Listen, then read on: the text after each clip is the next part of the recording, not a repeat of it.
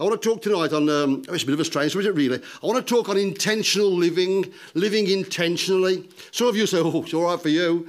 I'm that busy, I can't even think about what I'm doing, never mind living intentionally. And we're all busy, aren't we, with the busyness, all right? I've got grandkids, I've got 5 grandkids. I've got 5. Yes, last count I had 5 grandkids and one is just 12 months old. I can tell you what I'm doing every week from Saturday. I can tell you what I'm doing till the Sunday afterwards, almost minute by minute, with just the tasks that we have to do. But I want to turn that, because you're all busy, I know that, and I want you to think tonight about intentional living. I want you to think that your life, what you've got left of it, and I trust is many, many glorious years, and I trust the same for me, but let's live those lives with purpose, on purpose. Live your life with purpose, on purpose. And I've just said, so you think, well, I've got that much to do, I can't even think about that. But hey, I just want to sow a few seeds into your heart tonight, or into your mind tonight, so that we can live our lives intentionally, knowing the purpose of God in our lives and living it deliberately, setting out each day to live deliberately for God. This has come to me like about 6 weeks ago. I had a mate. I did have one once. And I was at school with this kid, and that's 50 years ago. Isn't that frightening when I was at school? And he used to be a leg spinner, and I used to keep wicket. We used to have a laugh, because he used to bowl these dollies down, you know. They were rubbish. I mean, the batsman's eyes used to glare like this, thinking, oh, I'm going to knock this out of the ground. And they'd miss it virtually every time. And we got loads of wickets with this lad. Ian Gibbs, his name was. He came to our school late, a lad from Stoke. And I never saw anything of him. This is 50 years ago, bear with the story. And I never saw anything of him. And then he came to an Alpha series at our church, probably about 10 or 12 years ago, out of the blue. And I found out that then his wife was related to somebody in our church. And we were like as if we'd never been apart for that Alpha series. But then after that, like life goes on, doesn't it? And I didn't see anything of him again. And then I heard that he wasn't very well. And he got a problem behind his eye, and perhaps a tumour and that kind of thing. And as a church, we prayed for this bloke. And then I didn't hear anything of him again. And then just about 5 weeks ago, on a Thursday night, we come in to pray. And somebody said, can you just pray for Ian Gibbs? And I'd almost forgotten his name, to be honest, you know. In the busyness of life, in doing everything every day. And the next day, he passed away. And it was a kind of a shock to me. Like he made his choice. I don't know how he chose, really. Who am I to judge regarding eternity? But he made his choice. But I thought to myself, here I am, you know, popping into church every week and most of the services and speaking occasionally and doing all of this. And regarding his life, I couldn't spare him any time in that final few weeks. And it hit me quite heavily, if I'm very honest with you. All right? It hit me heavily. And I just pray before God that what years I've got left, decades, centuries, or a few minutes, all right, that I can live my life intentionally, live it with purpose, on purpose. Hey, folks, make a difference. That's a bit of a strapline for our church, that is. Make a difference. Make a difference. I'm looking you all in the eye one at a time, but in your life, what you've got, make a difference. Live your life intentionally. Intention, if you look at intention, well, intention really, like you kind of, in the everyday things of life, is kind of turning your face to God in a situation. Now, I can do this literally sometimes because I don't work, see, I'm retired. So I have the time sometimes when something's facing me to actually turn myself. I'm a bit of a kinesthetic learner, you know, learning by doing. I don't do much nowadays, as you can see. But I learn by doing. And so when there's a situation in my life, I will sometimes just look. Folks might think I'm mad, though I don't do it in public. I do it by myself. Just to consciously be determined to live my life with purpose and to listen in to God. If you read or listen to some of the modern worship songs, people talk about, you know, leaning in or pressing in with God. Different words come in and out, don't they, the Christian vocabulary. But with me, it's about turning my face to God, being open to his will in a situation, and it's a conscious action. See, as a retired bloke, I can drift through the rest of my life now, no matter how long it is. I can just drift through, I can meet my bills, you know, I've got a lovely wife, got great grandkids, we've paid the mortgage, you know, you might think, oh, you know, you're fortunate.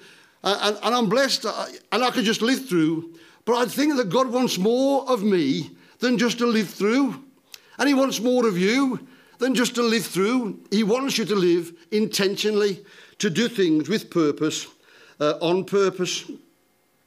You know, who you turn your face towards and what you turn your face towards is really significant in life. I could tell you a romantic story, but you think, I'm so old that it would almost be sickening to even hear us. So I'm going to spare you the details of that. But I'll just give you a little glimpse, you know, a little glimpse, all right, a little glimmer. That's about all that's left nowadays in my life is a little glimmer.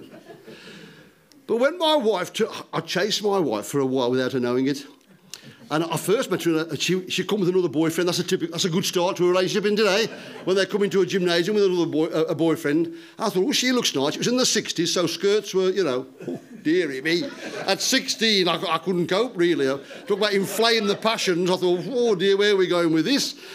And I saw this girl, very nice. I didn't know then. Obviously, I was playing basketball against her boyfriend, you know. I didn't know it was her boyfriend. I ain't got a clue. But like she's reminded me of that since. Then I bump into her in Darlington Street Methodist Church in Wolverhampton, where there's a big combined rally of churches for like a Christmas kind of festival. And she and her sister, who's now Pastor Dave Baker's wife, all right, we married two sisters. You know, I had the choice, and he had Jill. Oh, sorry, I should have said she had the choice, shouldn't I? Oh, I got that wrong. And they were singing a duet. It was Mary's Boy Child, I can remember it now. And she walked out off the stage. I'm going into too much detail here, aren't I? Don't worry, it's not going to get X-rated or anything like that at all. I'm up in the balcony. Oh, dearie me, this is being recorded. Oh, dearie me. I'm going to sanitise this from now on, okay? So I'm looking down off the balcony, you know, and in the prayer time, you know, when you're looking down, you know, and I see her get up out of her seat and go towards the door. I thought, I wonder where she's going. Well, I felt like going to the toilet at that precise moment. I didn't really, but I thought I'd make the most of it. So I went down and she'd just gone through this door. Listen, I'd have been frightened to say anything to her anyway at that stage in life. But she went through this door and got in a car. I later found out she was going to meet her boyfriend again. And her dad had come to pick her up. So it was a bit of a lost cause. And then, out of the blue, her uncle and auntie, her auntie's still alive now at 96, and her uncle who's passed away now. They are members of our church, and they walk in one holiday. I was 17, 3 months, 18 days. No, I wasn't. But she walked into our church. How can you believe that, you know? Now, she hadn't got a boyfriend. I'm not going to say anything about my situation at that time because it's being recorded. But I saw her walk in. And again, it was in that prayer time, that special time, when people under 20 sometimes, oh no, people over 20, over 60, don't always pray, they just sometimes think or just look down. And I thought, I'll have a look at her. Is that naughty? And I looked. Guess what? You won't believe this. Go on, guess. She's looking at me. I mean, what's the chances, eh? What's the chances? And to you folks who are struggling in relationships, like, you know, I will do a seminar on this, but I was so smooth that all I could do, I was so embarrassed that she caught me looking at her, that all I could do was put my finger up like that. I mean, how cool is that? How cool is that, you know? Hey, but it won the day. 48 years later, I'd been married for 44, like we went out for a while, all right? And she's my wife, so you've got to be really careful where you look to. That was a long story to get to that point, wasn't it, really? But it is. Where you look to, what you look at, is really, really important in life. And so turning your face towards God in a situation is really important. You know that Abraham and Lot, they were related, weren't they? One's the uncle and Lot was the nephew. And they got on really well together as an extended family. Brilliant, they got on really well. But their herdsmen were quarrelling because they couldn't find enough verbiage for their sheep to eat between them, so they were in fights over where they would keep their flocks. So in the end, Abraham, being the older person, said to Lot, we're going to have to go our separate ways. There's just not enough ground here to look after all of our sheep. So they went up onto the mountain, and Abraham, what wisdom is this? He said to Lot, he says, you choose. So the younger man had the choice. And he looked out, and he said that his eyes set upon the well-watered plains of Sodom. He used his intelligence. He used everything that he got, that he knew of, his senses regarding him being a farmer, and he chose Sodom. And if you go forward a generation, he loses all of his family in Sodom. So he chose what seemed to be right, but he lost all of his family. And you know that Lot's wife turned into a pillar of salt when they were escaping from Sodom. So where you look to and what you look at You have to be really careful in life. And I'm suggesting to you that in situations where you're making a decision, and you make lots of them, all right? When it's a significant decision, I'm not talking about whether you blow your nose or not, let's not be silly. But when there's a significant decision to make, look Godward. Bring God into your situation. Now, some of you will walk with God and know what I'm talking about here. And some of you, this will be a foreign language to you. And you've never even considered it. And I'm just going to tell you tonight that consider this. Because God will reveal himself to you. Now, you might not see a ghost up the corner. In fact, I know you won't see a ghost up the corner. But you will find that God will make contact with you. He speaks to us through his word. He speaks to us when some folks are preaching. He speaks to us in lots of ways. But if you seek him with all your heart, what does the Bible say? That you will find him. He's not some mysterious thing that you can't find. God wants to be found of you. So be careful where you look. And I need to push on. Otherwise, I'll keep you here most of the night. And I don't want to do that. Living your life intentionally. Intention it's about decision and choices. So when you have your intention, it's when you've got to make a decision or a choice. And the Christian life, like any life, shouldn't be about just drifting along from day to day. Without intention, there is no proaction. Everything becomes a reaction. So unless you intend to do something, something will happen and you'll be reacting to it. But if you intend to do something, then you're involved in the proaction. So you can create what's happening. And if you turn to God as you intend to do things, then you can create things that are proactive. Hence, someone looked to God regarding the pantry down the road. And out of it has grown this thing of great blessing to the community and also to yourselves. So it's really important to be intentional, to live with purpose, on purpose. Now, I've been in enough church meetings to hear this said. Oh, well, they're full of good intentions. What's that actually mean? They don't do nothing. All right? They're full of good intentions. They don't do anything. Intention itself doesn't achieve. But unless you have an intention, you won't even get started. So living intentional is the start to a productive Christian life. That's all I'm going to say to you tonight, really. If you want to be productive in your life, if you want to move your life up a gear, all right, if you want to trim your sails so that you sail more effectively, then live an intentional life. Have a Godward look over every decision that you make, every significant decision that you make. Have a Godward look. Bring God into your decision making and you'll see how your life will change. We know this because Jesus himself lived intentionally. He said that he would do nothing unless who had spoken to him? The Father. So even Jesus, who was part of the Trinity, part of God, in his earthly journey, he waited upon God the Father intentionally regarding decisions that he would make. We as Christian folks are to live Christ-like lives. That's what it means to live Christ-like lives, to follow the example of Christ. If he needed to live intentionally, if he needed to consider what God was saying to him, how much more do we need to consider what God is saying to us? In Jesus' life, he said, verily, truly, I tell you, the Son can do nothing by himself. He can only do what he sees his Father doing. Because whatever the Father does, the Son also does, in John 5:19. When Jesus was just 12 years of age, we all know, he got left behind, didn't he, when he got up to pay the taxes. He got left behind, and when they came back after 2 or 3 days of walking, they found him, and he was talking to the learned people of his time. And in come Mary and Joseph, puffing and blowing, where on earth have you been? And his answer to them was, don't you know that I should be about my Father's business? This is a 12-year-old lad. Listen, don't let anybody despise your youth. Nobody despise your youth. I've worked with people who say they've got 30 years of experience. When I was a teacher, they say they've got 30 years of experience. They've repeated 1 year 30 times. They've got 1 year's experience. It's just taken them 30 years to learn it. I know some folks who in 3 years can surpass the 30 years of experience because they've done different things. Don't let anybody ever despise your youth. Jesus was 12 when he realised that intentionally he wanted to be about his Father's business.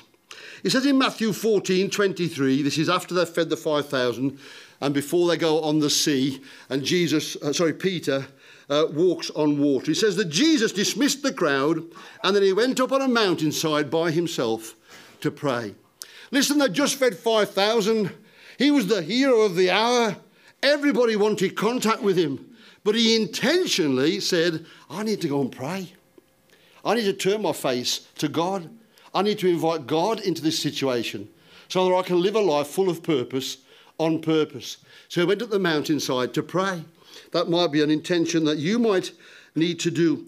With the woman at the well, the start of that story, I hope most of you know the story about the woman at the well, who had lost her husband and was living with a person who wasn't her husband, and Jesus revealed all of this to her. But at the start of the story, it said, Jesus said, I must needs go through Samaria. Now, this is a place that most Jews wouldn't have gone near. They didn't want to. They never went through Samaria. They always went the long way around between the two places that they were walking. But here he is intentionally, I must needs go through Samaria. So waiting upon God his Father, it was revealed to him that he needed to go through Samaria. I'm asking you folks to consider living your life intentionally, living your life with purpose, on purpose. I'm asking you folks on a daily basis. Perhaps morning might be the best time, I don't know. When I was working, morning wasn't the best time. It's the best time for me now. But to turn my face Godward and to ask God to speak into my life regarding intention. Now, I'm going to just leave 3 things with you, and I'll fly through these because you're very patient. When I was a teacher, we used to work on slates with chalk, you know, and some of you are still awake, some of you aren't. But it was a while back, and they used to talk about 3 R's, you know, the 3 R's. Important, aren't they, the 3 R's? So important that they couldn't spell them. You know, reading, writing, and arithmetic. All right, you see, you know, you're still here, don't you, in Bethel? And the 3 R's, so I'm going to leave you tonight with 3 R's, all right? 3 R's, 3 aspects of your life that you can be intentional about. And the first one is intentionally remember. And I've mentioned this to you before because this is big in my life, because my dad taught me this, see. Remember, folks, to be grateful. You might be having the lousiest day that anybody could ever have as far as you think, all right? I'm going to tell you there are millions of people so much worse off than you. Millions, all right? Remember to be grateful. Develop, I've said this to you before, an attitude of gratitude. Develop an attitude of gratitude in your life. You think, well, Gary, you don't know how I'm living. I've got nothing. Develop an attitude of gratitude. You can list in your mind the things that you need to be grateful for. Develop the attitude of gratitude. See, if you're grateful for something, it shows that you're not independent. Gratitude keeps you humble. If I'm grateful for that herbal that you offered me earlier, all right, it keeps me humble because I hadn't got a herbal. And you were giving me something that I hadn't got. So I wasn't independent. I couldn't save myself. I couldn't savour the perfections of that herbal, all right, unless I turned round and I was grateful for it. Now, I said no, thank you, because I was just about to preach, but I'll have one afterwards if that's okay for the journey back. If there's any left between you, all right? So develop this attitude of gratitude, because it makes us humble. It's saying we rely on somebody else. And you know something? You might have tried to make your own way in life, but I'm going to tell you, you can't make heaven on your own steam. And that, you might think, well, Gary, how do you know that? Why shouldn't I be able to? I'm just saying, this is God's plan for mankind on earth, that we don't make heaven on our own steam. Nobody can live a life that's good enough to make heaven. Jesus gave his life so that we put our faith in him. And it's his life that takes us to heaven. It's our belief in him. Even that belief comes from him, because naturally in my mind I don't think that should work at all, but somehow faith is sparked in my life and I realise that actually this is God revealing this to me, and as I accept that, so I know my sin's forgiven, and so I know a relationship with God. Remember then to be grateful. Remember that God has made a fantastic provision for you. I'm just going to list them. I haven't got time to go in. But in Psalm 103, it says this.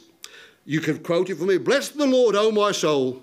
All that is within me, bless his holy name. Thank you. Bless the Lord, O my soul, and forget not all his benefits. The last time I was here, I spoke a little bit about this, because some of us get a bit haughty about being on benefits. Now, I'm not on universal benefit. I don't know whether it's a good thing or a bad thing. I'm not going to make any comment because some of you will have experienced it. But I'll tell you something. I'm on God's benefits. I'm on God's benefits. I'm on the welfare tonight. I'm on God's welfare for me. If you look in Psalm 105, it says this. He forgives all our iniquities. He heals all our diseases. Now, you say to me, well, Gary, he doesn't. You prayed for Ian Gibbs and he died. Listen, it's appointed unto man once to die. If I'd have prayed for Ian and Ian had been healed that night, all right, then he would still have had to die somewhere down the line. All that God's word tells me to do is to pray for him. What happens after that, that's God's will. But I'm still there to pray for him. My dad was stone deaf for the last 30 years of his life. And he prayed every day and he would say, Gary probably would say, Gary, I believe that God can heal me. I believe that God can heal me. And he went stone deaf to his grave. But every day he walked in faith, believing. He wasn't stupid. Some folks say that's idiotic. Every day for 30 years. I'm telling you, he was a phenomenal example to folks around about having a sweet attitude and a sweet heart in church. That wasn't his wife. A sweet heart, as in a gentle heart in church, when he's stone profoundly deaf. A great example to me. These are part of the benefits. He said he redeems our life from destruction. You know, I've got a bias in my life as a kid and all through life. I've got a bias to do what's wrong. All right? There's a war over my soul. It still wages now. It still wages now on a daily basis. Because I've got an enemy of my soul who wants me to do wrong. And God wants me to live to his glory. And there's a war going on all of the time. And so I just need to be aware that Jesus has redeemed my life from the destruction that's in there out of a natural bias that I have towards doing sin. And he's paid a tremendous price. You know, the value of something is what? It's what somebody will pay for it. All right? That's what the value is. If you're trying to sell an old clapped out car, all right, how much is it worth? It's worth what somebody, one person, will pay for it. It might be 5 times its real value, but if you can sell it for that price, that's its value, because they've bought it.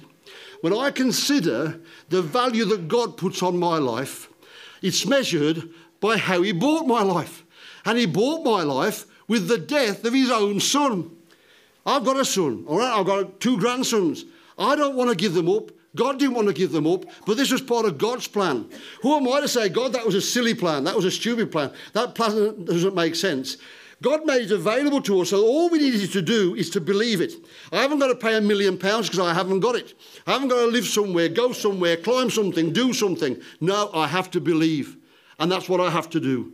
And that's the challenge. Some folks will say, well, that's just too easy. It might be too easy, folks, but that's what we have to do. That is the plan of salvation that we believe. So he redeemed my life from destruction. He's crowned my life with kindness and mercies. He satisfies my mouth with good things so that my youth is renewed like the eagles. I could do with a bit of youth like the eagles. I would love a bit more youth. And you're so blessed, you know, so blessed to be young, optimistic and enthusiastic. When you get into my age, you tend to be grumpy and miserable and sceptical. So fight it, you contemporaries of mine, fight it. We're not going to be a sceptical age group. We're not going to be a grumpy, miserable, complaining age group. It used to be like this. Well, it doesn't matter what it used to be like. We're here now. It's what happens tomorrow that counts, not what happens before. That's in the past. So in the 3 R's, I want you to remember to be what?